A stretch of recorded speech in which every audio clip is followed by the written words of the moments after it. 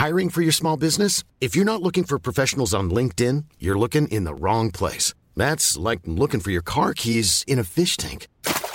LinkedIn helps you hire professionals you can't find anywhere else, even those who aren't actively searching for a new job but might be open to the perfect role. In a given month, over 70% of LinkedIn users don't even visit other leading job sites. So start looking in the right place. With LinkedIn, you can hire professionals like a professional. Post your free job on linkedin.com/people today. Even when we're on a budget, we still deserve nice things. Quince is a place to scoop up stunning high-end goods for 50 to 80% less than similar brands. They have buttery soft cashmere sweaters starting at $50, luxurious Italian leather bags, and so much more.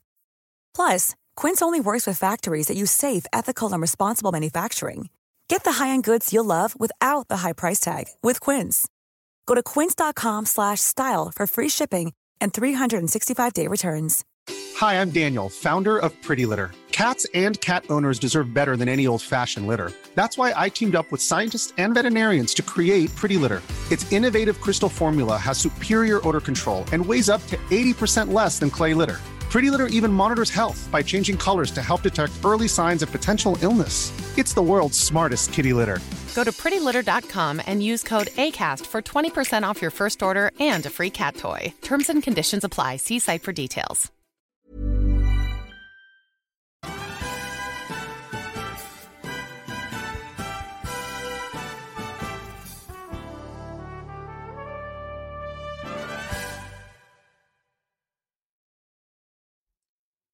Very dramatic.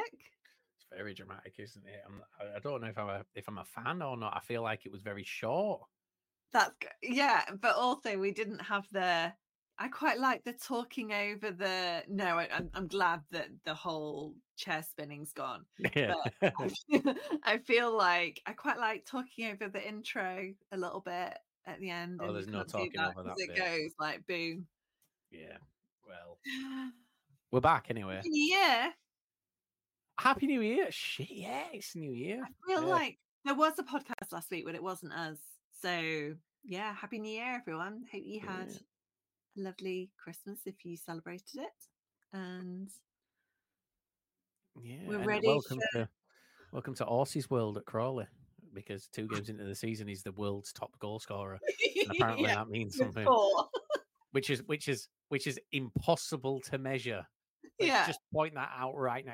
That is the boldest claim. The world's top goal scorer. I mean, with a tilty head, maybe. With a very tilted head. Even if he was embarrassed by it, he quote tweeted it and was like, like, what's that?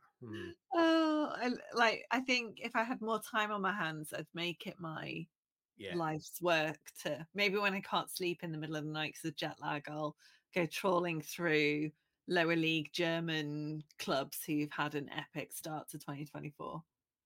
Yeah, there's no way. And here's the thing: there's that lad at Blackburn. I can't remember his name, but he's got a hat trick on Saturday. If he scores, the second he takes over, I'm going to tweet Orsie and say, "I'm looking at it. You gave it a really good go for that 6 days, and I hope that you bounce back from this." Oh, just stupid, isn't it? But Crawley had a brilliant start to the year, didn't they? Right, Hannah.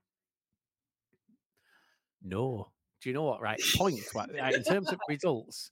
So you right, the 606 last night. You didn't join until late, so I'm gonna say. No, I was there. It was just because I was in that bar with the American football on, so I stayed muted. I was there, but I was not participating. I was just happily doing the admin. It's fine. I'll say on here, because there's people that obviously don't listen to the 606, and I'll say on here what I said last night. Like, as far as the win is concerned, Crawley are phenomenal at what they do, which is they drag teams down to a level where they're not comfortable, and they beat them with experience. Yeah. I still maintain, as far as footballing ability is concerned, and passing the ball, tactics, like having a plan, like looking at them and being able to see some sort of structure to what they were doing, I still think, and I've had 2 days to think about it, they are by far the worst footballing side we've played this season, and we lost 4-2. We didn't lose 4-2 because Crawley were the better team. We lost 4-2 because we just fell to pieces. 85th minute, we were dominant the entire game.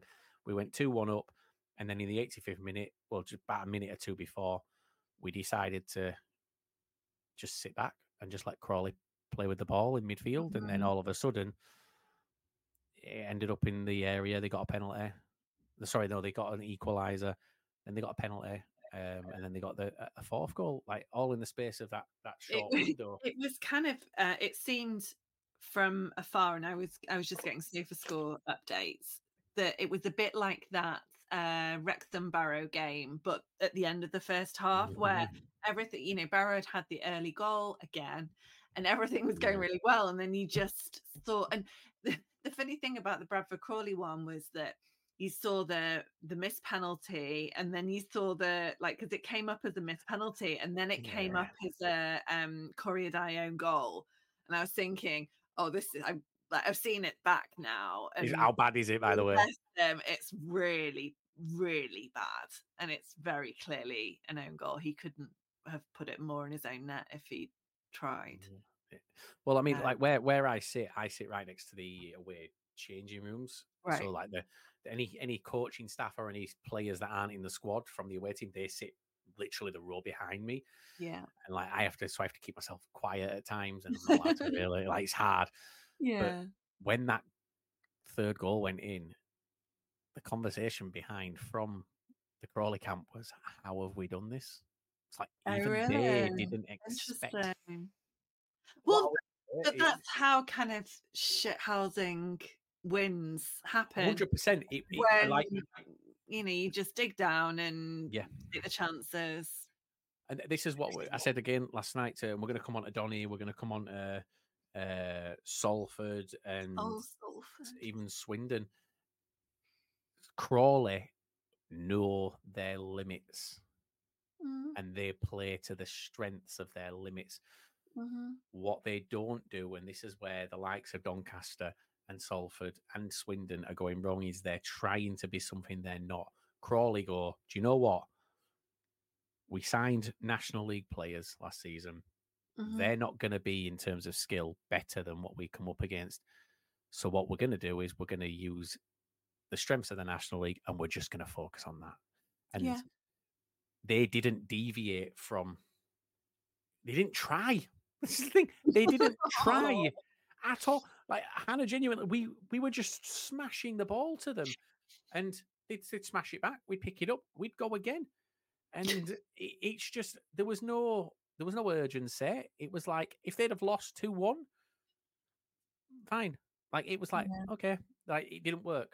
If that's the case, unfortunately, I feel like we defeated ourselves. And look, I'm going to call Johnny Brayson out here because I was on the drive home. He called into Radio Leeds and he said, "I'd drop Harry Lewis next week." It was like, he's conceded 4 goals. I'd drop Harry Lewis. No goalkeeper in the world was stopping any of those 4 goals. We had, I think for the second goal, the cutback to the number 27. Is it Campbell? I think it's his name, something like that. Tiny guy. The cutback, and there were 5 defenders between him and the goal, and he smashed. He had all the room in the world. He smashed it through. Harry Lewis is. We've conceded so many goals like that this season, and they all seem to be smashed in from the penalty spot. Every team that we play seems to get a crossing and have a man just around that penalty spot free, completely unmarked. Nobody's closing him down. Nobody's followed him in. It's just there, and they're smashing it in. And what's a goalkeeper? From 12 yards, a goalkeeper's it's a disadvantage. You can't drop Harry Lewis for that. Like, they shouldn't have those chances. I wrote an article defending Corriadai last season into very similar, in that, yes, his record didn't look brilliant, but when you put him against, I think I compared him to Lawrence Vigouroux, and the number of games that he played, because obviously Crawley had about 5 goalkeepers last season. That's an exaggeration, but they were managers very thin on the ground for goalkeepers for a while. And Courier Dye is just one person, but there's a team of 10 men in front of him whose job it is, or within reason, to stop the ball, him being the last line of defense. And I've had that argument with Bradford fans about Harry Lewis this season, where they're saying like, oh, he's having he's having a mistake every single game. And look, don't get me wrong, there's been some mistakes this season. Harry will hold his hands up and say that this season he's not emulated last season. Last season it was, being brutally honest, I don't want to say it was luck, because he's a great goalkeeper, but I do think it was luck in a sense of that we didn't have more opportunities against us that were kind of harder to save. Like he was pulling off some great saves, but they were once in a blue moon that he really had to work for it. Was it Harry Lewis who played every single game last season? Yeah, bless him. I mean, I know they have the summer off, but that's a heck of a streak. Yeah, and it was the most consistent player we had last season. It went into this season as well. I feel like it was a Papa John's Trophy game this season that was the first game he missed. It was Grimsby away. That was the first game I think he missed. But when you're looking at like him as a player, like we this season are facing more shots a game than last. That's not on the goalkeeper. No, and I was looking at the goal differences, and there are some absolutely cracking. Like Notts County had the top of the kind of number of goals that they conceded. Colchester are now top on 54. Yeah. But by contrast, Bradford's on 35. Yeah. Oh, we're not scoring a lot of goals. Do you know? Here's the other thing, and it's an amazing stat. Andy Cook is on the third.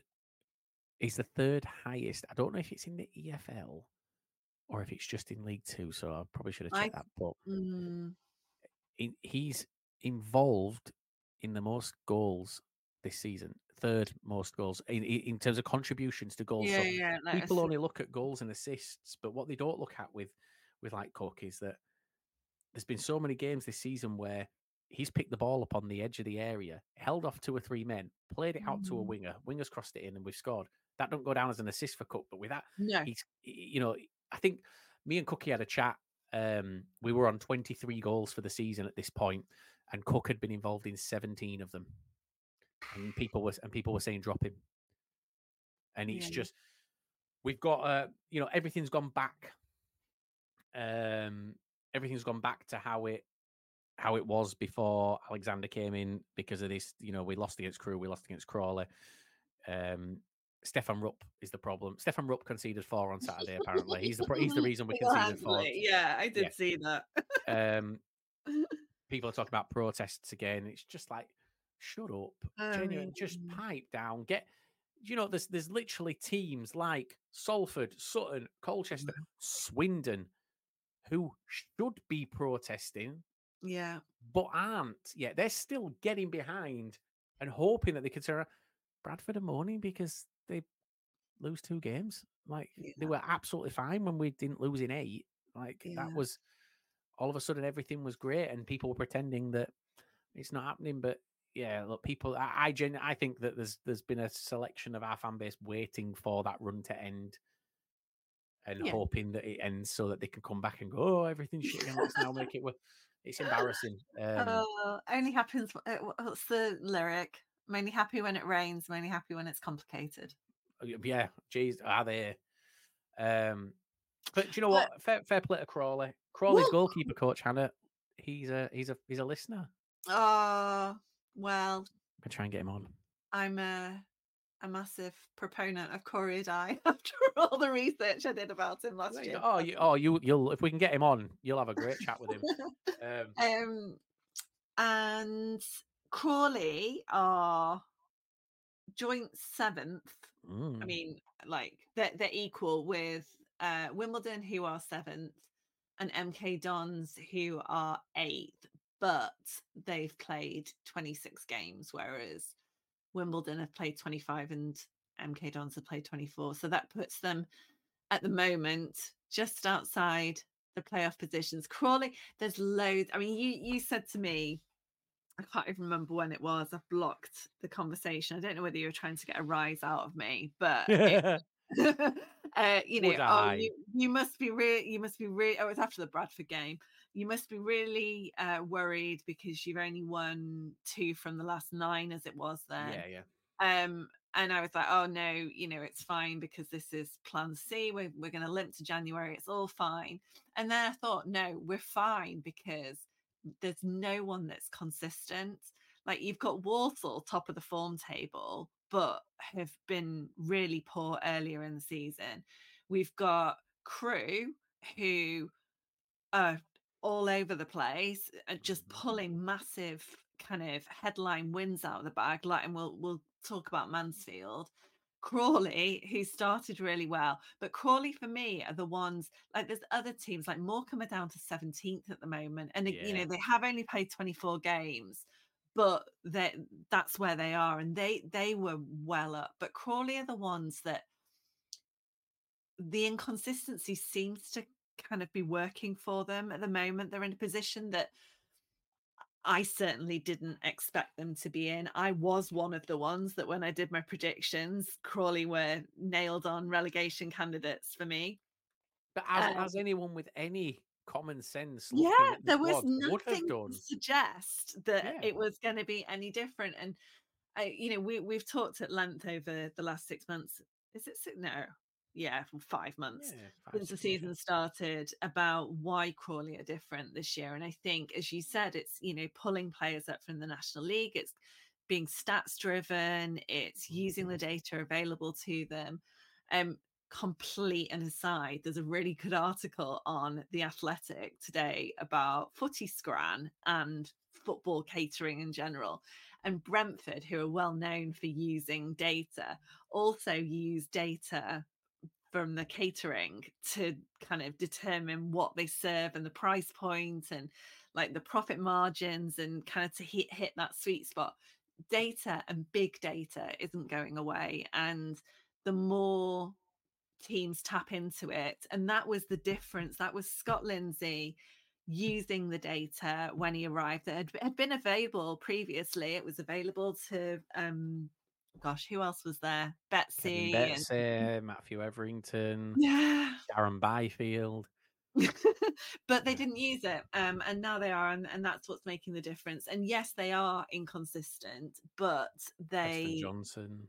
yeah, I mean they're as well. I think theirs is the closest for and against. They're on -1, which is the closest in the league. There's others there, and there's about a couple on -2 +2. But yeah, I think Crawley's really interesting this season, and depending on, they're another one like Swindon that tend to come out of transfer windows for the worse. Often having lost players to Gillingham and to, I can't think where else people have gone recently, but it'll be interesting to see what happens this season, whether they bring more up from the National League. Given their league position, they're much more attractive than they were at the big, in the August transfer window as well. So yeah, I think Crawley's certainly they've started to be one that I look for their results. I always do anyway, because I like to text Preston on a Saturday evening, regardless of the result. Just give a little thumbs up or thumbs down. On Saturday? I didn't text him. No, because Grant put a tweet out and Preston liked it, so I was in a bad mood. Do you know something though? Just aside from Crawley, because obviously we expected Crawley to be down there, and I've been talking about Doncaster potentially slipping into trouble. We hadn't spoke about Grimsby, and look, we like Dave Artell. Like, we're big fans of Dave Artell, but the work that Dave Artell's currently playing with another man's squad, he's got to make changes this month. None of the bottom 4, Salford, Colchester, Forest Green, and Sutton, none of them lost at the weekend, but Grimsby did. Grimsby are now 3 points ahead of Salford. Yeah, they're in danger of being dragged into it. Big time. Grimsby didn't play on Saturday. No, sorry, but what I mean is the bottom 4 all picked up points. Oh, right, yeah. It was there. It was game in hand. Like Forest Green and Sutton have still got a game in hand on Grimsby. Salford had a game in hand, but they've kind of closed. Everyone's closed the gap below. Same with Doncaster as well, because obviously Doncaster lost. So Grimsby is interesting, and I remember when kind of candidates were being punted about, and as you say, we are massive fans of David Artell, and I said to someone, they're like, "Oh, why do you love him so much?" And so I did my whole like, "Yay, David Artell spiel." Sales pitch. Right? Yeah, elevator pitch I've got for David Artell, and I was like, "But you need to give him time." Yes. And they were like, yes, we know that, we know that we have to be patient. It's a recovery. He's a project manager. We know what we're getting. And then you still get, like, I don't know how many games he is in, Artell out. And I can never work out how tongue-in-cheek it is. We've got Bradford fans saying Alexander out. Well, right. I know, And they're not tongue-in-cheek. They're fans. We're a different breed, aren't we? They're I think that bottom of the table is likely to change a fair bit. You've got Forest Green Rovers, who are joint bottom on 18 with Sutton, who I nearly said didn't fail then. For anyone watching, I'm really jet lagged. I got back from America this morning and I'm not surviving very well. But Forest Green Rovers have talked about, extreme investment in January. It's very important to them, not just EFL football, but they've got plans that involve a new stadium. It's survive or die basically for Forest Green Rovers, and they drew on Saturday with Salford, so it's a kind of 6-pointer, if you like. Salford's another one, but I think I can see like Morecambe are heading down, and then again pull incredible wins out of the bag, and well, I mean, let's talk about a team that's no longer in that mix. Tranmere are phenomenal at the moment. What is it? 4 wins in the last 5. And obviously they lost to Barrow on Saturday. They lost to Barrow, but Connor Jennings was in the team of the week. Yeah. And obviously quite fond of Connor Jennings. Yeah. And and it's really interesting, the shift between before Nigel Adkins was permanent and then post. And it's almost like he either wasn't fully engaged as a caretaker manager, or maybe didn't feel like he had the autonomy, or maybe he was just kind of like understanding the lay of the land. But they're flying relatively, but compared to where they were, compared to where they were, they've picked up nearly 50% of their points in the last 5 games. Do you know they're currently in 16th. They're 1 point behind. I was gonna say, and 6th in the form table. That's what I was looking for. So from the last 6, they lost against Walsall, who I'm really looking forward to playing on Saturday. And 3-3 Walsall. And then lost to Barrow, which obviously you can't. But in there they've got 4-2 against Notts County, 5-1 against Salford. I mean, 2-0 against Harrogate, and Harrogate are another one that are. I mean, they're 4th in the Harrogate are horrible to play. Do you know what? So you mentioned some about managers. About fans, like people saying Artell out, like people saying Alexander out. When I look at the league table and I look through, because obviously we read through pretty much every single club's hashtags. Yeah. There's only one club in the league that I think the fans are unanimously behind the manager, and that's Barrow. Yeah.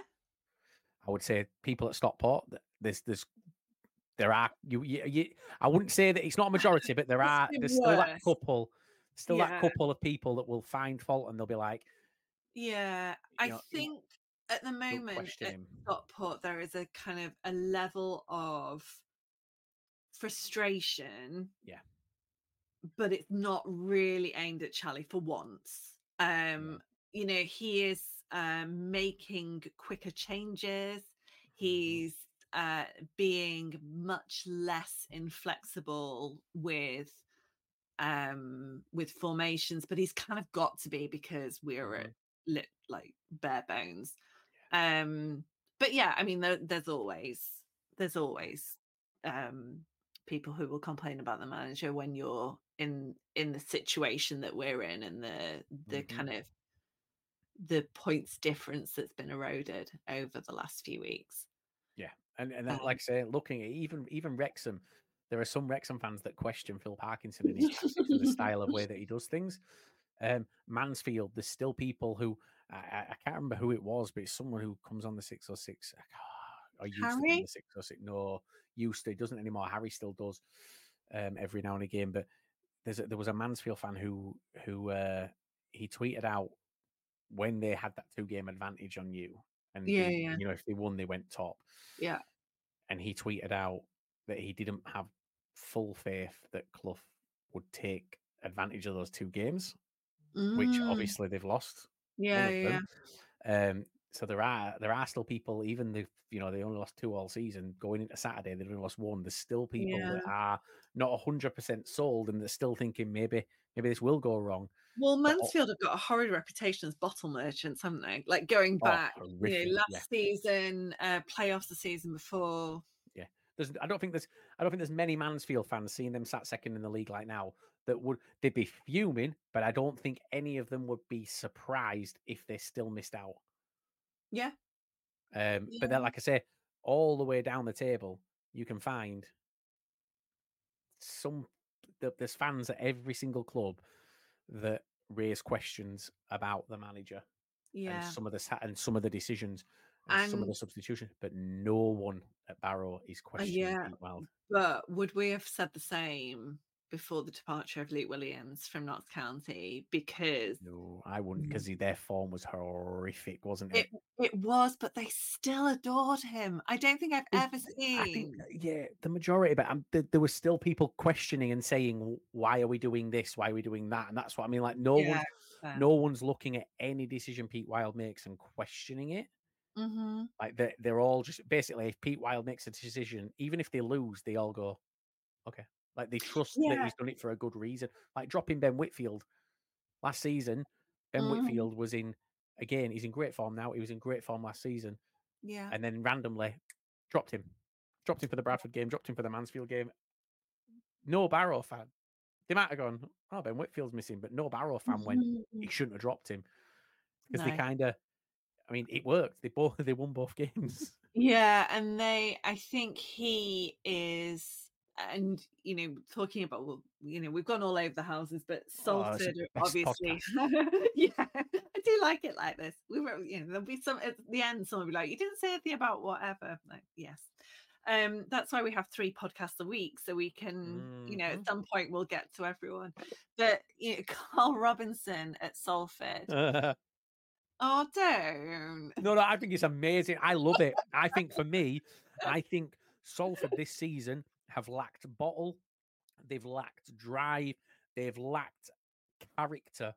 Yeah. And him coming in and getting sent off 15 minutes in, that will endear him to those fans who will go, "He's got something about himself." Well, right. And the first 15 minutes, he was actively coaching and managing from the touchline, and that's the difference. Neil Wood had a very different kind of more passive style, whereas Carl Robinson was up there. He is a character. He is, he's pushing them. He's getting, obviously it only lasted 15 minutes, and then he was sent off for I don't know what, like, is it interfering with play? He threw the ball behind. Well, no, it was weird. So he wouldn't hand the ball back. So he had 2 Forest Green players trying to take the ball. So he kind of held it while they tried to get it and like weaved a little bit to avoid them both, and then sort of dropped it to the left and it rolled off. Yeah. It was weird. But I said last night on the 606, and I want to clarify something. So I said last night that I'm not a fan of Carl Robinson. But but that wasn't me saying that wasn't me saying I don't like him. I'm not a fan of him because I don't know enough. I haven't seen enough of him because but you know, it's for at me, Oxford and he's not been here. He's not been mainly in league. Well, since we've been doing this, he's not been in League Two. no, So, and I think looking at it, I'm not a fan of his because I don't know what he's about yet. I don't know what we're getting with him. In terms of Salford, sat 21st in the league, being able to attract someone like Carl Robinson, that's got to be something. But at the same time, he's been out of work since February last year. Why? What's the reason? Why is it taken 21st in League Two to be the one that he goes for? I don't know. And I mean, he turned Bradford down. Yeah, he was linked with Gillingham as well. Yeah. Quite, prominently. Yeah. But that style of management, and this is why I kind of got onto Carl Robinson, to go back to Barrow and Pete Wild. That's what Pete Wild does. And when Pete Wild, who is, he said to us, he sometimes has to manage his temper. He's been sent off a couple of times this season. And when they played Wrexham, I think he wasn't in the dugout, and then you see the score difference. And I think that's really interesting. It might just be a coincidence, but how much does a vocal manager like that? I know when we played Morecambe, is it Jeff Brennan? But whoever took over at Morecambe was on the touchline screaming and shouting, and the weather conditions were horrific. No one would have blamed him for sitting in a subsuit in the dugout. And I think it makes a massive, it obviously makes a massive difference. Obviously Salford will need to test that over a longer period. What's the ban for it? Is it a game for something like that? I think it is a game. It's just a 1-game touchline ban. Because who've they got this weekend? They've got Colchester a week on Friday, haven't they? Yeah, we've got Colchester this week. Then they've got Colchester a week on Friday. We've got Donny on the Saturday because I'm going to the Colchester game. The Salford I think I'm going to come along. Oh, they've got Crawley away on Saturday. That'll be fun. Oh, joys. But yeah, look, I mean, from Salford fans last night seemed quite impressed. They were happy. They said that it felt they were happy, and he did. I love that he did his kind of, because he couldn't or wouldn't go in the dressing room. Did his kind of post game team talk on the pitch, which I thought was really nice. Yeah, I love that kind of stuff. Yeah, I do. I think it's nice to see characters. We don't see enough characters in the game. It's been kind of sucked out of it, hasn't it? Yeah, he is, and he is very much a character. He'll be a wonderful PR opportunity for Salford, or a PR curse. Who knows? Yeah. Well, they're currently 6 points clear of the drop, but they've played a game more. So Forest Green have got to make their game in hand count, and But Troy Deeney, who's now been in charge for about a month. 4, I think 5.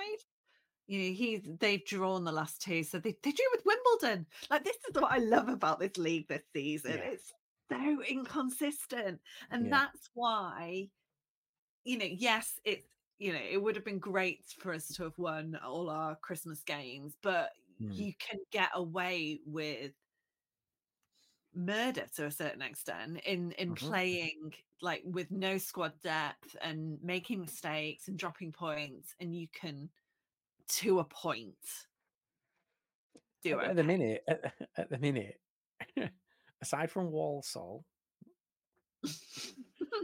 Forest Green have got the joint unbeaten record in the league. but that just shows how hit and miss teams are in this league. Yeah, nobody's on a run. Harrogate are unbeaten in 2 as well. So the joint Forest Green are joint. If you take Walsall out, Forest Green are joint top of the form in terms of unbeaten runs. But like, you think about it, 2 months ago, we had 3 teams that were on like 7, 8, 9. Yeah, well, I thought Barrow were gonna. There was you guys at one point equalising our record. You were on No, 11 this season, weren't you, at one point? And then what did you get to in the end? No, I think we did 12 and then didn't get 13. So we've equaled the 4th tier record, but didn't. Yeah. And then didn't Barrow got to 11 and failed at 12. Oh, did they? I'm sure. I think they got to 11. Maybe that was unbeaten as opposed to wins. Yes, it was unbeaten. It wasn't wins. Yeah. But then there was us. We were on 8. MK Dons were on 9. Mansfield. And now, when Mansfield lost to Swindon, they were on 15, 16, maybe. Yeah. And now, maybe more than that. Now the highest is Walsall with 3. Do you know what I mean? It's horrific. So Barrow got 1, 2, 3, 4, 5, 6, 7, 8. 9, 10, 11, 12, 13 was Barrow's. Was it? Crewe and Newport also haven't lost in 3. I've lost everything now. It's all come off my screen. Is But Crewe Newport? Oh yeah, yes. So they've got a draw, haven't they? Yeah, sorry. Yeah, but Crewe beat Mansfield on Saturday, which I don't. It's funny because, again, going back to consistency and inconsistency, a few weeks ago, that result wouldn't have surprised me at all because Crewe were pulling wins out left, right, and centre. Yeah. Lee Bell was doing brilliantly. I mean, he's still done brilliantly this season. And then they lost to Grimsby, which was Dave Artell's first away home game. That was it. But it was also the first time in decades and decades that a ex-Crewe manager had returned to play them. Yeah. And I don't know that since then they've been much less consistent. And I was kind of I wasn't expecting them to get 3 points over Mansfield. Not at all. No. I don't know. We kind of you mentioned Troy Deeney being there for a month as well. Just before we move off of that, what did he say in his post match? Was it about his players? Essentially, he said his players aren't good enough. Yeah, which is quite damning because those were his teammates a month ago. Yeah. And he wasn't good enough, by the way. He wasn't good enough either. Yeah. And the thing with him as well is he came in the August transfer window quite late on, I think, or maybe later. I can't remember. But he was a relatively late addition. So these, it's a team that, to all intents and purposes, he's inherited. He was very friendly. I'm sure he is still, but he's very friendly with David Horseman. So he knew what he was getting when he's taken on the role. But then obviously Dale Vince is promising a big transfer window. So that will be interesting to see whether it actually be interesting to see who wants to come and play for Troy Deeney. Right. If he's throwing his players under the bus like that, this is the wrong month to throw your team under the bus. Yeah. But he's as much to blame for it because up until a month ago, I mean, put it this way, they've drawn 2 games. They've drawn the last 2 games. Is that 2 games unbeaten? Is that a record for them this season? Like, have they done? I would have like they've been losing consistently, and he's been the man. He's been the one leading the line. He's been the main man. He's got to take blame himself. There's a lot of teams at the minute that are very, very, very. They're in very precarious positions. And do you know what? You're right that about, him blaming the players, but also after Neil Wood's dismissal, there were Salford fans that were saying it was the players that got Neil Wood sacked, not Neil Wood. Similarly, the same has been kind of leveled against Doncaster. What do? You at our level, you can't at this point in the season with the budgets that people have, can't kind of rip it all up and start again. You can't do like what Man United are doing with Sancho and just make him train in the reserve. You can't afford to have players sat doing that. You've essentially got to either as a manager, you've got to accept that the players are kind of overriding you at this point and play them, or you've got to sell them. You've got to hope that somebody wants them. And, being brutally honest, anyone going to want to come in and buy a Forest Green player this January or a Sutton player? The Forest Green players might be up for some meat. I think they'll want to leave, but would anybody want to come? Can you see any? Well, not come, but can you see any clubs looking at Forest Green and going, "Oh, I'm going to go get their players"? Like, yeah, they're just not there. Similar with Colchester. Well, obviously they drew it a bit. Yeah, but there's been a lot. Obviously, the Cowleys are in. Sutton have got a new manager in Morrison. There's been lots of big changes in a relatively short amount of time. So it'd be really interesting to see what's that face for. Do you remember the breakdown where is this a big if true moment? Yeah. Oh God! I dreamt that Sutton have got a new. Do you know what? I'll tell you what. Let's have a break. No, I'm not saying that you've dreamt it. I'm just. I've just put in Sutton Morrison and got. But yes, you've dreamt it. Yes, you've dreamt. No, I haven't. Yes, you have. I'm sat there and I'm thinking. Steve Morrison, Sutton United have appointed Steve Morrison as manager to replace Matt Gray. When? 2 days ago. He's still not on Flash Scores. Right. Well, he's come from the Isthmian I have missed this. I have completely missed this. Yeah. Yeah, he's come from Hornchurch, and they are top of the Isthmian Premier by 7 points. He was at Cardiff before that. But I have completely missed this. This is literally a grand. Well, I was looking. I'm looking on Flash Score, and it's like Sutton United. It's still not showing. I've not even been in the country, Liam. Come on. I mean, brutally honest, Sutton fans aren't, exactly prominent on social media to but we've got Joe. I think Joe told me, actually. I think I was on Joe that does Sutton stuff for Blood Sports Media. Does it? Hannah, I don't know the writing team.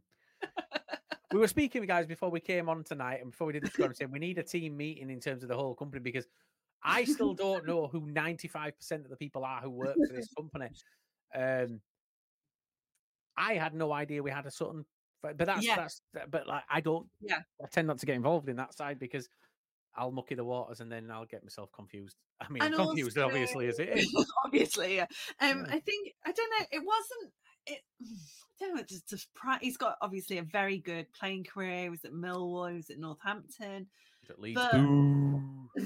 But I don't know.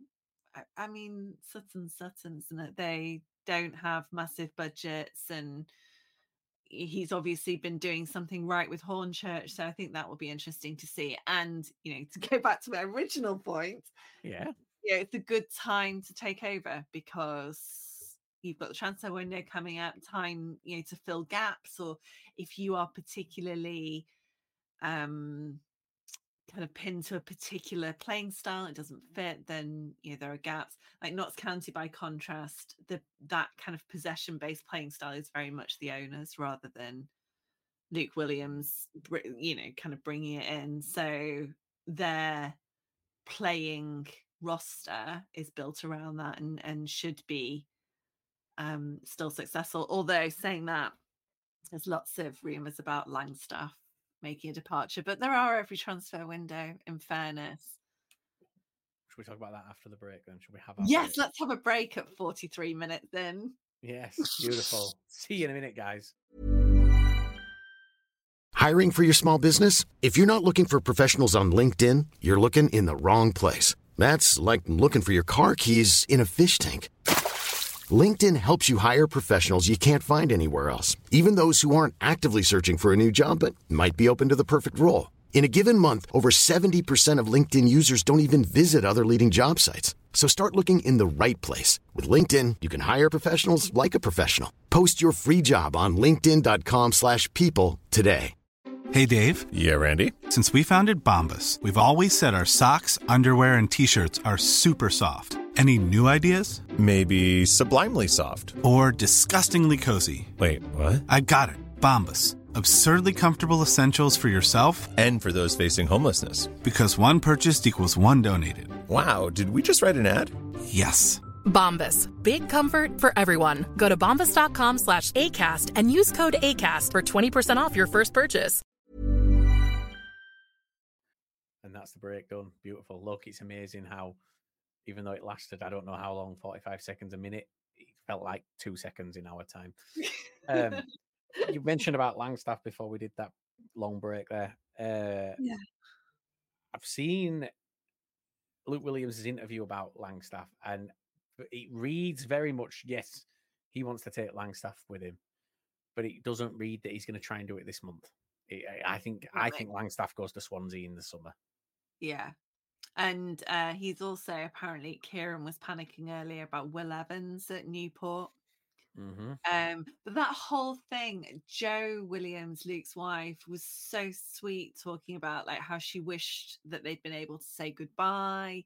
Yeah. And with at Swansea's game on Saturday, when they introduced Luke, they made a point of talking about his accolades at Notts County, but also the players that had contributed to those. And she felt that they'd done it really well and respectfully. But he's one of the, I think, the second after Derek Adams that haven't been sacked, that have just moved on in League Two this season.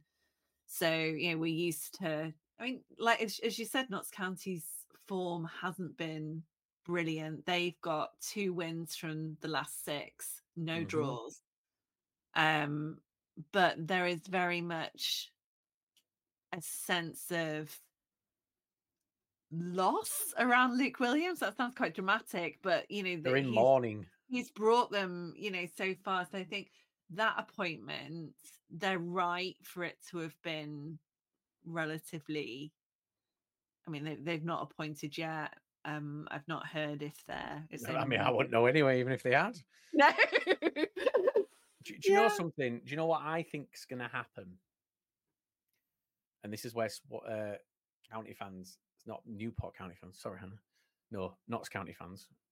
Do you know, there's too many counties in this league. Let's just. But then I can't even say Stockport. If I say Stockport, I got messages. I think it was before bloody Newport, when it was very important to differentiate between counties, saying that no county fan referred to them ever as Stockport. And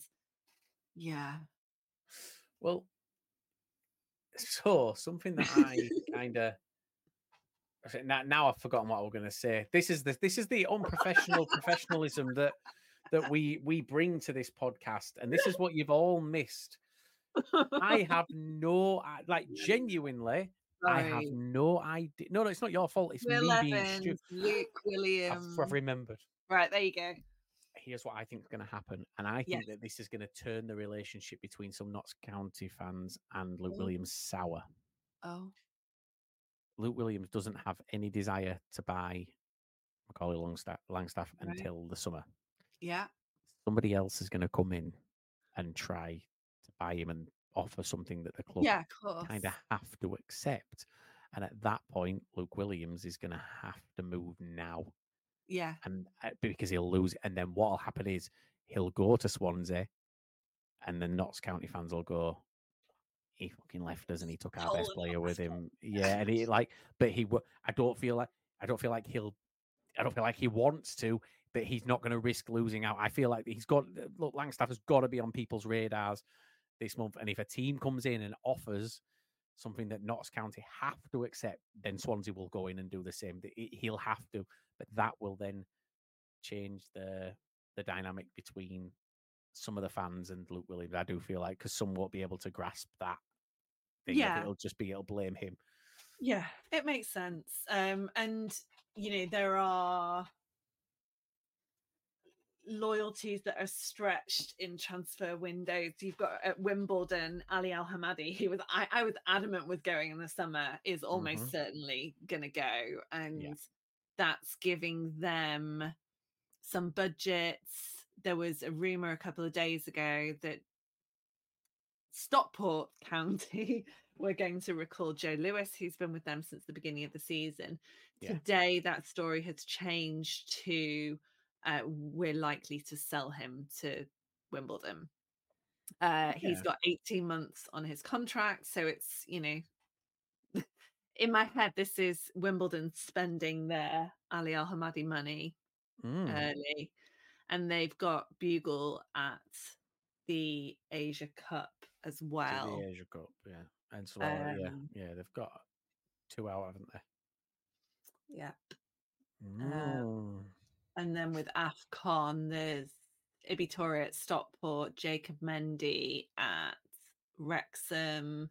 But no Saidu Khan at Swindon. I was just going to say, not Saidu Khan, because they all play Zambia as well. That makes me laugh after what went on. It just makes me laugh. But it does make sense. Like, if a player doesn't rock up for training, then that's selection. I mean, he must have known what the stakes were when he entered into that agreement with Swindon. But imagine potentially throwing your international career away. Oh, yeah. Yeah. The Swindon Town of League Two. But he doesn't tend to start for Gambia. He was delighted to be called up originally, but has since been sat on the bench. So maybe he sat there and thought, do you know what? I can, and he's played brilliantly over the last few, like in that gap. I get my profile up, I get a move in January, which is possible. He's been bad though this last 3 or 4 games. Oh, have you? Well, obviously Swindon played Wrexham, and Wrexham were the team that we're apparently in for. And I swear to God, I've never, ever, bear in mind, right, I watched Barry Conlon. At Bradford, I have watched the likes of Barry Conlon, Bruce Dyer. Who else have we had that's been Aaron McLean? I have watched some players who just don't look like they should be near a football pitch. The shot that he had against Wrexham, like, genuinely, my nan would have done better. She has dementia and would have had no idea why she was there, but instinct alone would have made it a better shot. And it was her. Like, literally, the immediately, my phone went. 2 or 3 Swindon fans messaged me going, if Wrexham were in for Khan before this, they are not now. After that, they will not pay. There's no way anyone will pay him 300 grand for. It was mentioned for 300 grand with us as well. And on that note, I'm really enjoying the transfer discussions at the moment by various in the know accounts on. They all crop up this time of year. Media. It's amazing how. It's. I find it absolutely amazing, and look, this is like a public service announcement. This is to anyone who's listening. If you see these accounts that they are EFL Insider, ex-EFL agents that aren't around all year. This week is one of my favourites. Transfer Centre 9. If they have just cropped up, just don't give them the time of day, because they're just making it up, or they're repeating what other people are saying. I find it bizarre how we do this all year round.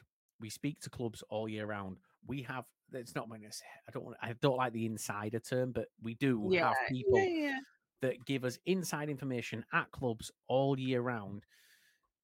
And then all of a sudden, people believe that these brand new accounts that have zero background and zero sort of clout about them, they're all of a sudden the ones getting the inside information. Like, and come on. That one particularly that I've just mentioned has about 10,000 followers. So our suspicion is that it may, you can buy followers, you can buy accounts, things like that. And people, the reason they do it is because on Twitter or X, engagement is monetized. So if they post something, and they're quite smart, it's not completely daft things, but because we've got no life, one of the things the writers did, I think it was when I was awake late, well, I was awake at normal time and they were all awake late, they went through the last however many posts on that account, and not one of them, there was some, in retrospect, some really ridiculous ones from a few months ago. So yeah, it's best not, my kind of calm, measured approach to transfer windows is don't believe anything until it comes from the player or the club source. And when I say the player, I don't mean like, I know someone who knows someone who spoke to so-and-so in Greg's. Yeah. It's a public statement. I mean, even on our side, like even when we put things out that we've been told, we still do it with an air of caution. Oh yeah, I rarely. I tell Charlotte, and she's not a great audience, to be honest, because she doesn't care what's going on at. My favorite one. my favorite one was from the EFL transfers one, and it was Gillingham are interested in signing Peterborough striker Johnson Clark-Harris. Yes. Of course they are. Guess what? So are the other 23 teams in League Two. Why? And every National League side and every National League North and South side. I'm interested in signing him for a Sunday League team. It doesn't mean that is the most far-fetched and bizarre stretch. Yeah, I don't know whether it was on there or it was a more official one, and it was considering recalling a of course you're bloody considering everything. That just covers all bases though. Right. It's like when you see the ones that go right, a perfect one. I could put one out right now and people would say it's stupid, but there'd be no arguing it because it's true. I could tweet out right now and say Bradford City would consider signing Lionel Messi if he was willing to drop his wages and come and play in Bradford. Of course. If he was willing, if he came out and said, "I want to play for Bradford and I'll play for free," of course Bradford would be interested in signing him. I mean, Buxton would do that. Everyone would. It's just what they're very, very good at, and they're very similar to football owners of these accounts. They're very good at wording them in a way where they cover all bases, and you don't realize because you read it in the way that you want to read it. Yeah. And it's not until it goes wrong and you try and go back and find the contradiction, you go, they actually worded it this way, which makes it a bit easier. It's like football managers. I said it with Swindon the other night. Clem Morfuni in the summer said that they were going to have a competitive budget. Yes. He never said who it was competitive with.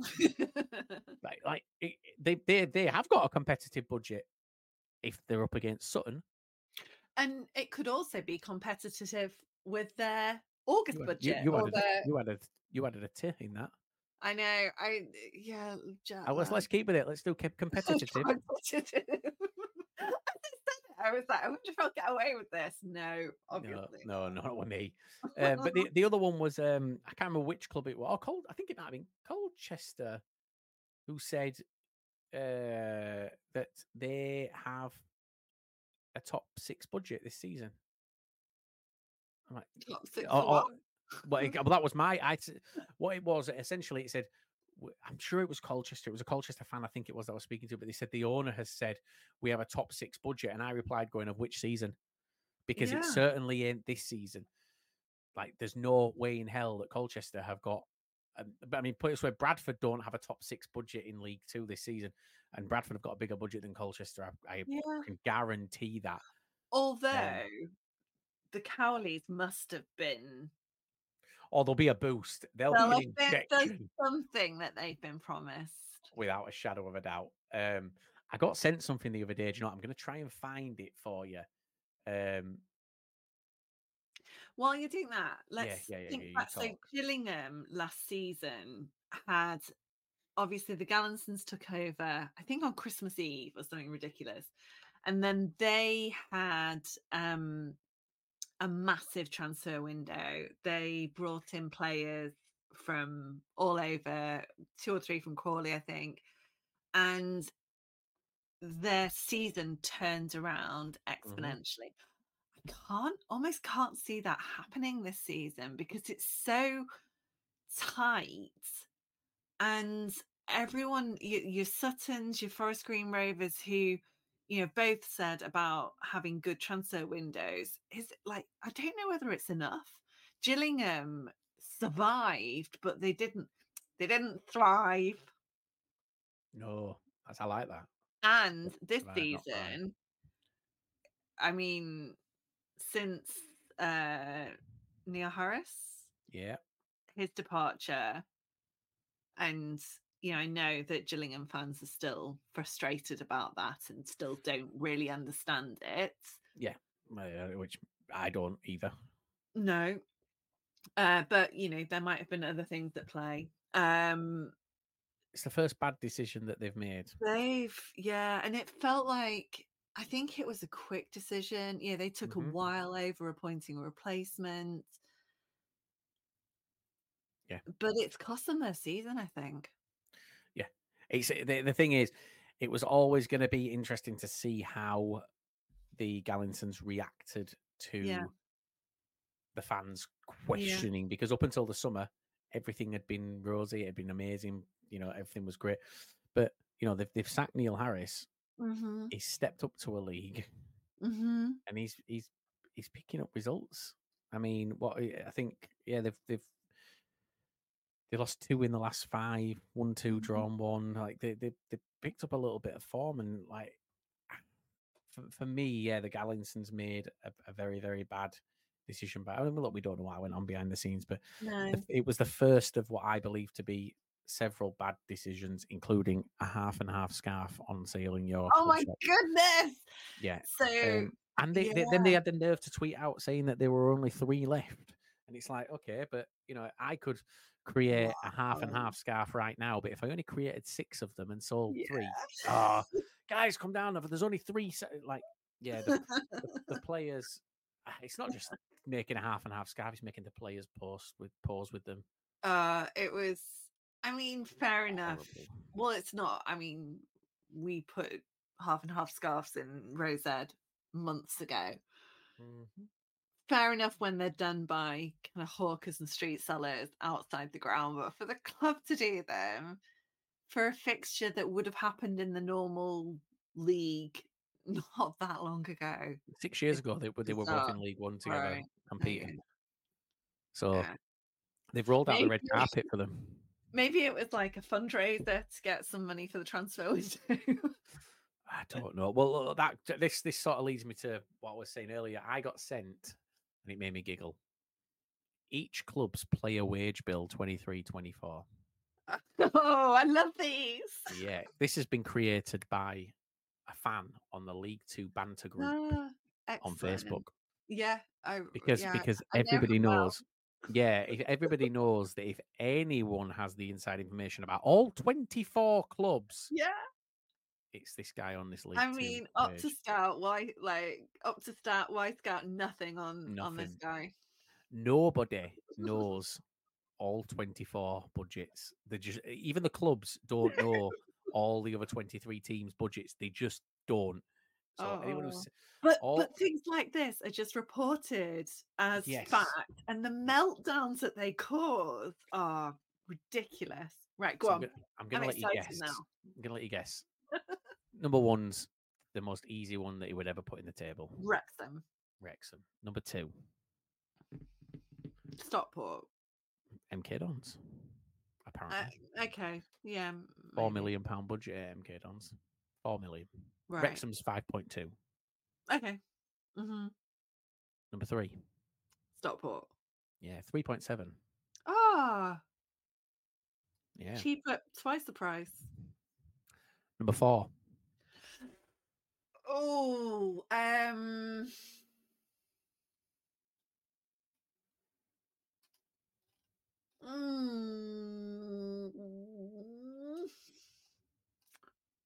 I don't know this. I feel like I'm set up to fail by. You can't win because this has just been completely made up. Group, man. Bradford. Oh, nice. Yeah. Apparently, Bradford's budget is just £100,000 less than Stockport County's. Yeah. This season, yeah, which I'll confirm right now is complete and utter nonsense. Normal. Gillingham next. Nope. No. Forest Green. Yeah. Yeah. Can we compare this with points and do like? Oh yeah. How that works? Number 6 is Mansfield, then Gillingham, then Colchester. Yeah. Now I'll tell you what's wrong with that is that we don't know the amounts, but clubs know where they are in the table. They know the 1 to 24 in terms of budgets. They just don't know the budgets. We had a League 2 club tell us, I've just dropped something on the floor. Tell us the top 5. Mm-hmm. Not that we don't, obviously not the numbers. So they got number 1 right. Well done. Yeah. You got the most obvious one correct. Yeah. Number 2 is Stockport. Yeah. Number 3 is Gillingham. Yeah. Number 4 is Mansfield. Okay. And number 5 was Notts County. That was going to be my next guess as we came down. This guy has Notts County 13th. Where's he got Barrow, just out of interest? 5th from bottom. Okay, because Pete Wild said to us, I think he was talking about last season, but he said that they had the smallest budget in the league. Mm-hmm. Yeah. So I just wondered where he'd, given their kind of relative success and everything, Mm-hmm. I wondered where he'd put them. The one thing that who's got them? Newport. So coming from the bottom up, it's Newport, Accrington, Crewe, Morecambe, Crawley, Barrow, Walsall, Swindon, Grimsby, Harrogate, Tranmere, Wimbledon, Sutton. There's no way Sutton have got a bigger budget than the likes of Walsall. No, and Accrington, because they'll have historical contracts from League One. That doesn't make sense at all. Exactly. So while we don't know the numbers, the one thing that this club did tell us is that, and this is why these numbers don't make sense. Mm-hmm.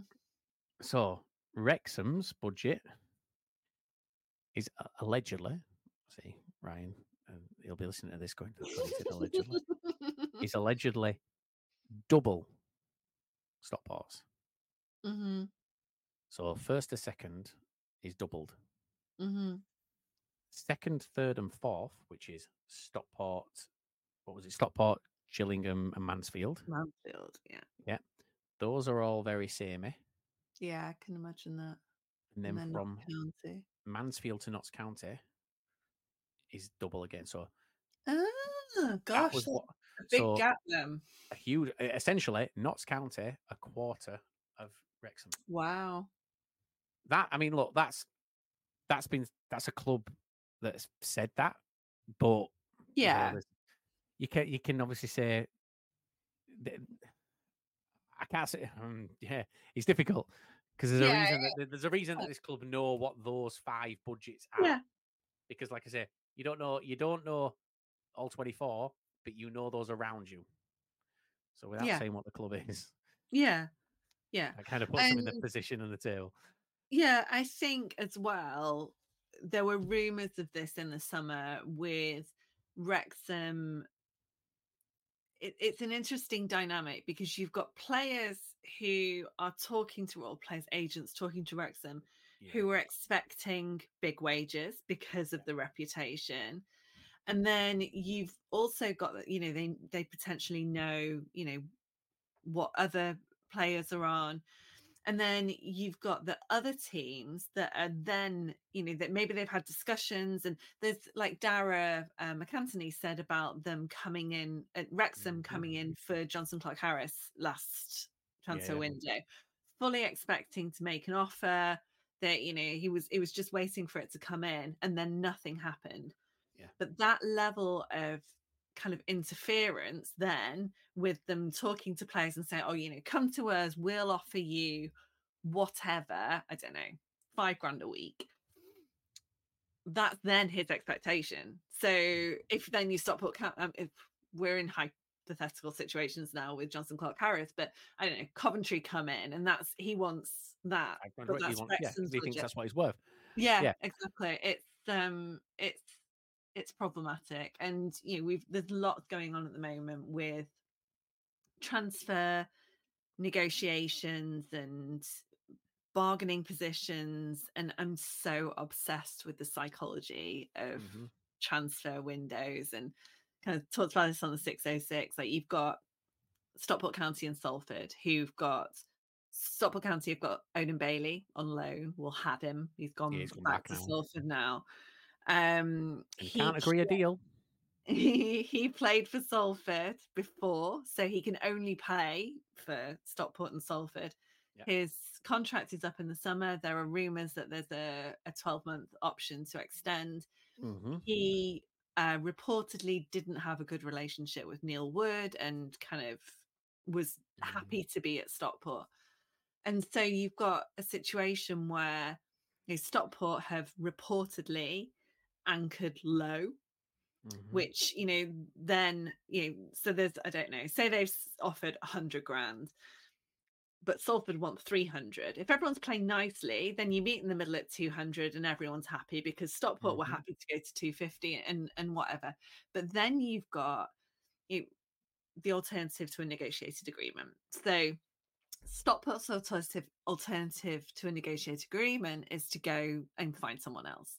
Salford is to sit there and like, oh, is Odin Bailey actually going to show up for us? Or are we going to sit with this player on our books for 6 months and then he's going to go on a free in the summer? And leave anyway, yeah. Love it. It's like... Plus, you don't know what the players told Stockport. What? You don't know what the players told Stockport. Oh, no. And, there are rumours abound about like his personal terms as well. And, because that... they can arrange a fee, but then if it doesn't meet his expectations in terms of weekly salaries, he might think, well, do you know what, I'm better sitting on my arse for 6 months, getting whatever game time I can, working out in the gym, and in the summer I'm going to go on my own terms to somewhere that suits me. And that right there is why that rumour about Wrexham offering Nick Powell £15,000 a week in the summer is complete and utter nonsense. How much do you think he's on at Stockport, would you say? As a rumour, what would you say? Just as a guess. Oh my God, the rumours are ridiculous. So realistically. Okay, so bear in mind, you've only got a £3.7 million budget, it says here. So my hypothesis about Nick Powell's contract, which is based in some fact, is that he is on like a pay-per-play deal. So he's on a basic, and then it's a like performance-based top-up. So I don't think he's on anything more than 3 to 5 grand. Okay, let's go on the high end. All right. Let's say he's on £5 a week at Stockport. Yeah. So the rumour was 15 grand a week at Wrexham. However, pay as you play. Yeah. And that's why he allegedly turned it down, because he didn't want to pay as you play. Yeah. Why would he turn that down? Because he could play 1 in 3 games at Wrexham and earn the same amount of money as playing every game at Stockport. Yeah. And this is why when I heard it, I was like, there's no way that anyone can get away with 15 grand a week at League Two. No. And the other thing that we did with him was we offered a longer contract. So he's on a 3-year contract for better or worse. But that was something as well that Wrexham weren't happy to do. They wanted short, but it's all conjecture and no one. But again, if Wrexham were offering 3 times what Stockport are offering, he can earn in a year what he'd earn in 3. What he'd earn in 3 at Stockport. Yeah. It's like it just doesn't make any sense. And then, being brutally honest, well, he's local as well. That's a nice thing about Salford and Stockport. They don't even have to move. But this is my other thing, and this isn't meant to be disrespectful to Nick Powell, but at a League Two level, for £5 grand a week, you can get better than Nick Powell.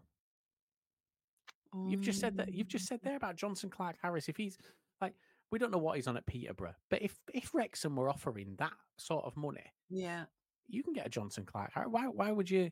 You're not signing 29-year-old players who've got 27 goals in 111 games for Stoke. Mm-hmm. You're not signing them for that, but there are better players at this level, and or not that would. great injury record. Yeah, exactly. As well, yeah, that injury record. You've got better players who will come for that. That money is. I mean, much well better rings. Look, let's be brutally honest right now. Who would you rather in your team? Bear in mind that he's an attacking midfielder / striker. So does he play as a 10? Is that where Powell? Yeah. Okay. We've had a period where we've not had SARS, so yes. Mm-hmm. So who would you rather have in your starting lineup? Nick Powell or Dan Kemp? Oh, be honest. It's not disrespectful to Nick Powell. It's not apples and oranges though. And what I've said about Nick Powell, and so in League Two, probably Dan Kemp. But that's what I mean. You get Dan Kemp for half the money. Yeah, but Nick Powell has this incredible football brain, and I think he's just too good for League Two. See, but again, is he worth that investment? Well, we wouldn't have known that, would we? But with Louis Barry, he was brilliant because he would push forwards, and then Louis Barry would come and pick it up from the wing, and that's what we're missing. Anyway, yeah, we've kind of gone all around the houses, but it's been fun. It has. I like the messing, and just the random. Well, it's just a messy episode. It's like watching Neil Buchanan on Heart Attack. Is this episode like that we're going somewhere? You just don't have a clue where. And it's like that. It's like that bird's eye view Heart Attack that he used to do every episode. And you'd be watching him going, "What is he doing?" And then you'd go, "Oh, it's a fucking parrot." That's what it's like when we get to the end point. I mean, I've forgotten 90% of what we've done tonight. I was just thinking, like, is there anything that we should have covered? We've probably. Let's talk about. Do you know what? Jake Young. Let's finish on Jake Young. Wait, no. Yeah. Whoa, and, that sounds dirty. Our colleagues on the League One podcast are also talking about Jake Young tonight. Tell him to shut up. Why would that be, Liam? Because they think that he's going to a League One club. No, look, there's been Bradford have come out and said that they've turned down an offer from a League One club. That they just said it wasn't good enough.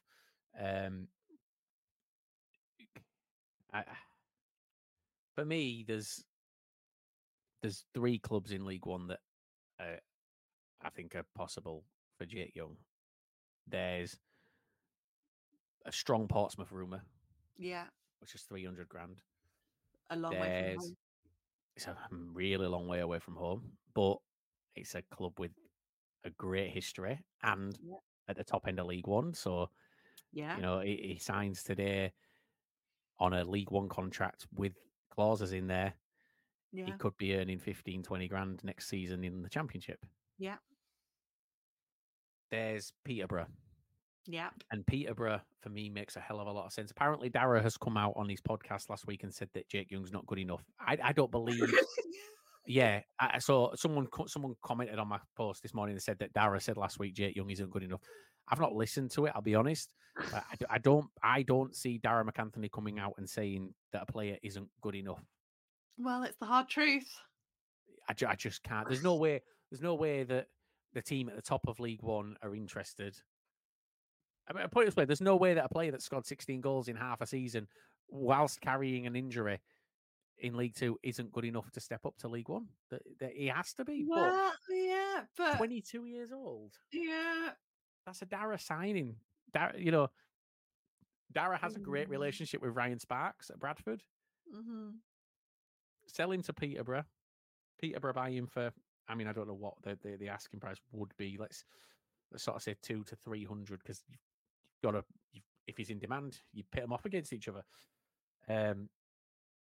Dara can get 2 good seasons out of him and look to sell him on. This is the same reason why I said that Peterborough wouldn't have paid 6 figures for Jacob Wakeling from Swindon. Because his ceiling is not at a level where Darrow will get a resale. Jake Young, he can get a resale from. I think the risk of Jake Young from a League One club is that he's had one hell of a last 6 months. Mm-hmm. But how much of that is down to the kind of the alchemy and the playing relationship with Dan Kemp? How much is down to other conditions in that team in Swindon? And, picking Jake Young up and transplanting him into, I don't know, Peterborough, for example, doesn't make him the same player because the dynamics force changes in position, in play, in style. And that would be if I was looking at him from a kind of scouting point of view, I'd almost want to see him somewhere else for another 6 months before I committed to a big salary, a transfer fee. But here's the thing. We watched Peterborough play Salford. Yeah, we did. They play very, very nice pass and move football. Yeah. And for me, when I compare how Dan Kemp plays, I feel like Peterborough play that way. I feel like they've got a team of, I don't want to say a team of Dan Kemps, but a team of that style of football. And maybe, but there's always a risk. But yeah, that's what you'd be looking at. If you can pick him up for 200 grand and then have a couple of good seasons and sell him for $1 million, then it's a no-brainer. Yeah. The other one's Lincoln. Yeah, I've heard Lincoln mentioned. I think Coventry, Exeter. I mean, honestly, people are just pulling names out of a hat at this point. Well, I mean, which is what happens.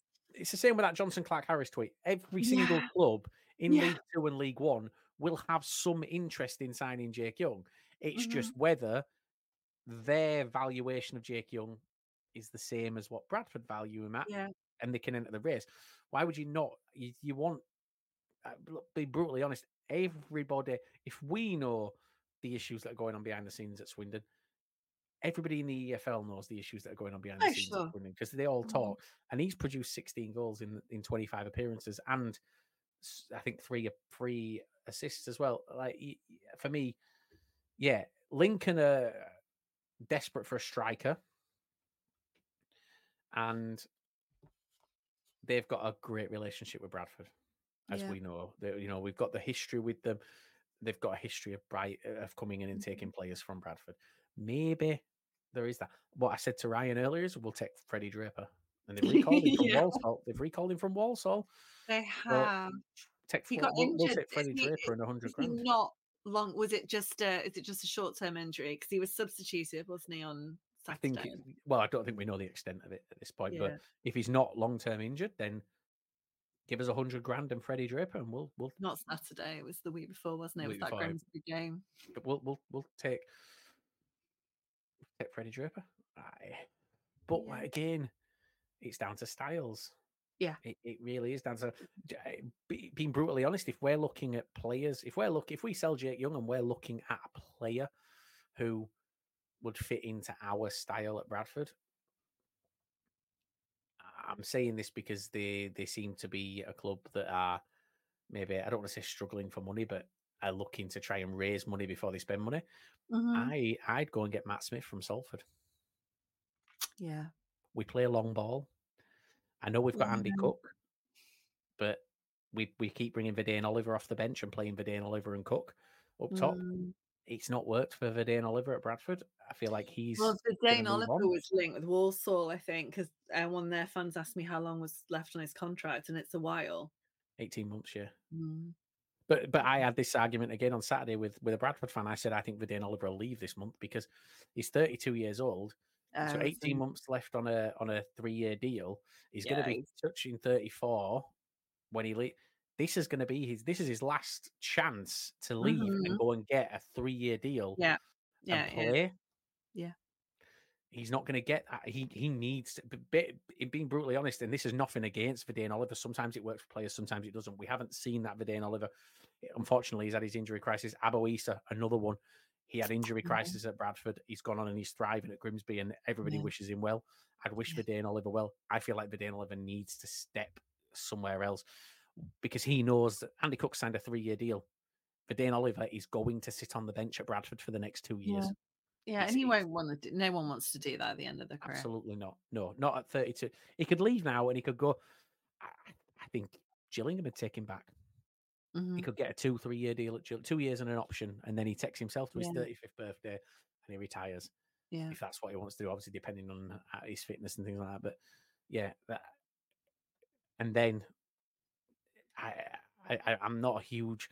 So I'm not a huge Tyler Smith fan, but I don't feel like Tyler Smith's style suits us as well, much. this is the thing. Like we've, as a club, and we're talking about movement. Players coming in. Yeah. Maybe next week we can talk about players. Look at contract dates and when they, I know we've got stars up in the summer. There's definitely others. Yeah. Like who do we need? Who does anyone need to clear out in January that isn't likely to re-sign in the summer so that they can get some money for them? And this is why I think, like I say, for us, Matt Smith is it would be a phenomenal signing for. He's sat at 21st in League Two. It's no disrespect to Salford. He's sat at 21st in League Two. He's scored 15 goals in 26 appearances in a team that's struggling at the bottom of the table. I mean, if I look at the table here, Salford are sat on how many points are they on? Is it 27? Salford are on 24 points. 24. Yeah. So 24 points. Matt Smith has 8 less goals than Salford do points this season. We play a style that suits a man like Andy Cook and Matt Smith, and just if we're going to whip balls into the box, Andy Cook and Matt Smith is a deadly combination for me. We don't. The big man, little man's not working this season because we've got this. There's just massive defenses that we're coming up against, and it's a very physical league. So we need 2 very physical strikers, and Dane Oliver, unfortunately, he's not been. I won't say he's been given the chance, but 18 months in, we'd have seen it by now. And it's probably too hard on him to be experimenting at Bradford at this point. Yeah, that makes if it were last season, fine, but we can't expect him to. Let's try this. He needs to move on. We need, if we sell Jake Young, I would not be upset in the slightest if we brought in a Matt Smith. Yes, I know he's obviously got the Leeds thing, but he's scored goals consistently throughout his career. And he doesn't have that injury record that, like we're saying about Nick Powell, he's got that injury record. Matt Smith he doesn't have that. No. But yeah, so let's do that. Right, well we've nattered a bit. Yeah. Went on for considerably longer than expected. That's good. Yeah, we're back. We needed to catch up. Yeah. So Thursday, it's Monday. Yeah, so we are literally back to normal now. So, well, as normal as things ever are. So Thursday is the breakdown, and it's Ella's birthday. It is. I'm breakdowning. I should be there. But we'll see. But I just don't want to put myself in charge of it in case, because it's Ella's first birthday, which is flown. Yeah, it really has. And then there's a full program of League Two games next week, including Crawley and Salford, which we talked about, Forest Green, Harrogate, Stockport County and Walsall, Sutton and Barrow, and Sofa Scores Game of the Week. Can you guess who it is yet? Oh, let me have a look. Let me have a look at the games first. Right. Sofa Scores Game of the Week for League Two. Yeah. It shouldn't take you this long. Grimsby, Notts County. No, the answer is whoever Wrexham are playing. Oh, right. And, it should be Grimsby, Notts County. I've mellowed about Wrexham. I love Stace very much. I'm fine with, but the Sofa Score Game of the Week every single bloody week is Wrexham. I'll just use flash scores. Don't worry about it. They don't have a Game of the Week. I will say, so we did an announcement last night and we announced it on Twitter. We announced it on 606, is that we have an upcoming interview with the Crawley brothers, which I can't wait for. Yeah. It's going to be very, very good. What I will say to any Bradford fans listening is that I texted them back last night and said, good luck this week. Please don't win. I literally said, we need the win this Saturday. Please just give us this Saturday, and then next week you can kick on. Yeah.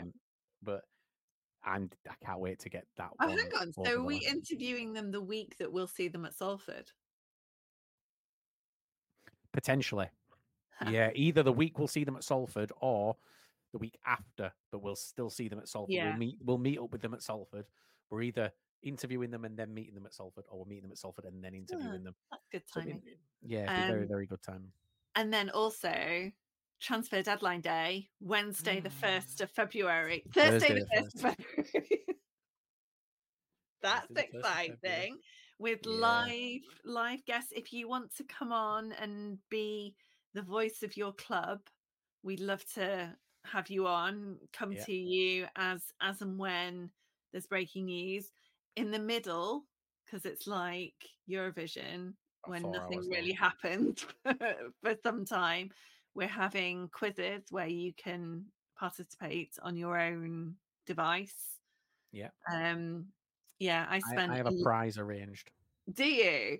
So I spent a long flight on, can't even remember when it was now, one day in the last couple of days doing my quiz, which I'm quite proud of. Well, so we're going to play interactive quizzes. Yeah. So you join using a code on your phone, and the quiz displays on your screen, and we'll do it live on here. We'll share the screen, and then people will put their answers in. So we are in partnership with Mystery Shirts UK, who do the football mystery shirt boxes. So when you join the quiz, you will join with your name and then a dash and your club. And every fan for each club, their points will be totaled. So all the Bradford fans will be pulled together, all the Swindon fans will be pulled together. Whichever club has the most points at the end of the night, those fans will then be invited to a playoff on another night. And the winner of that will win a mystery shirt. Ah, that's cool. I was looking at their website the other day. It's very fun. Yes. So I still have here. It's literally right here.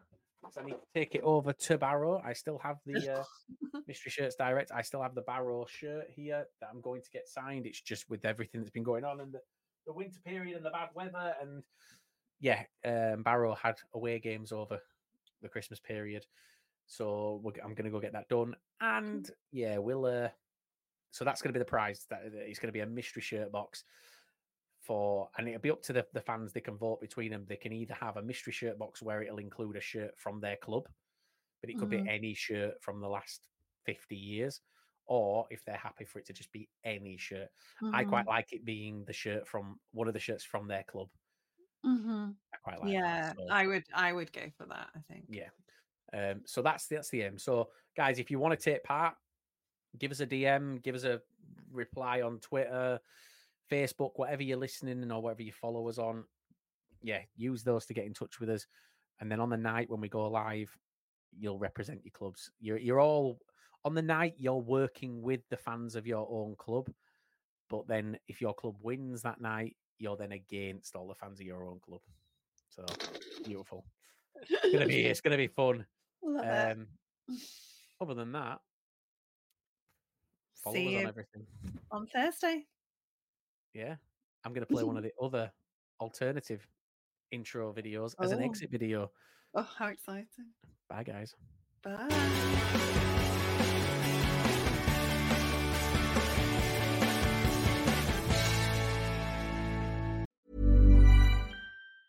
Hi, I'm Daniel, founder of Pretty Litter. Did you know cats tend to hide symptoms of sickness and pain? I learned this the hard way after losing my cat, Gingy. So I created Pretty Litter, a health monitoring litter that helps detect early signs of illness by changing colors, saving you money and potentially your cat's life. Pretty Litter is veterinarian developed, and it's the easiest way to keep tabs on your fur baby's health right at home. Go to prettylitter.com and use code ACAST for 20% off your first order and a free cat toy. Terms and conditions apply. See site for details. Hey, it's Paige DeSorbo from Giggly Squad. High quality fashion without the price tag. Say hello to Quince.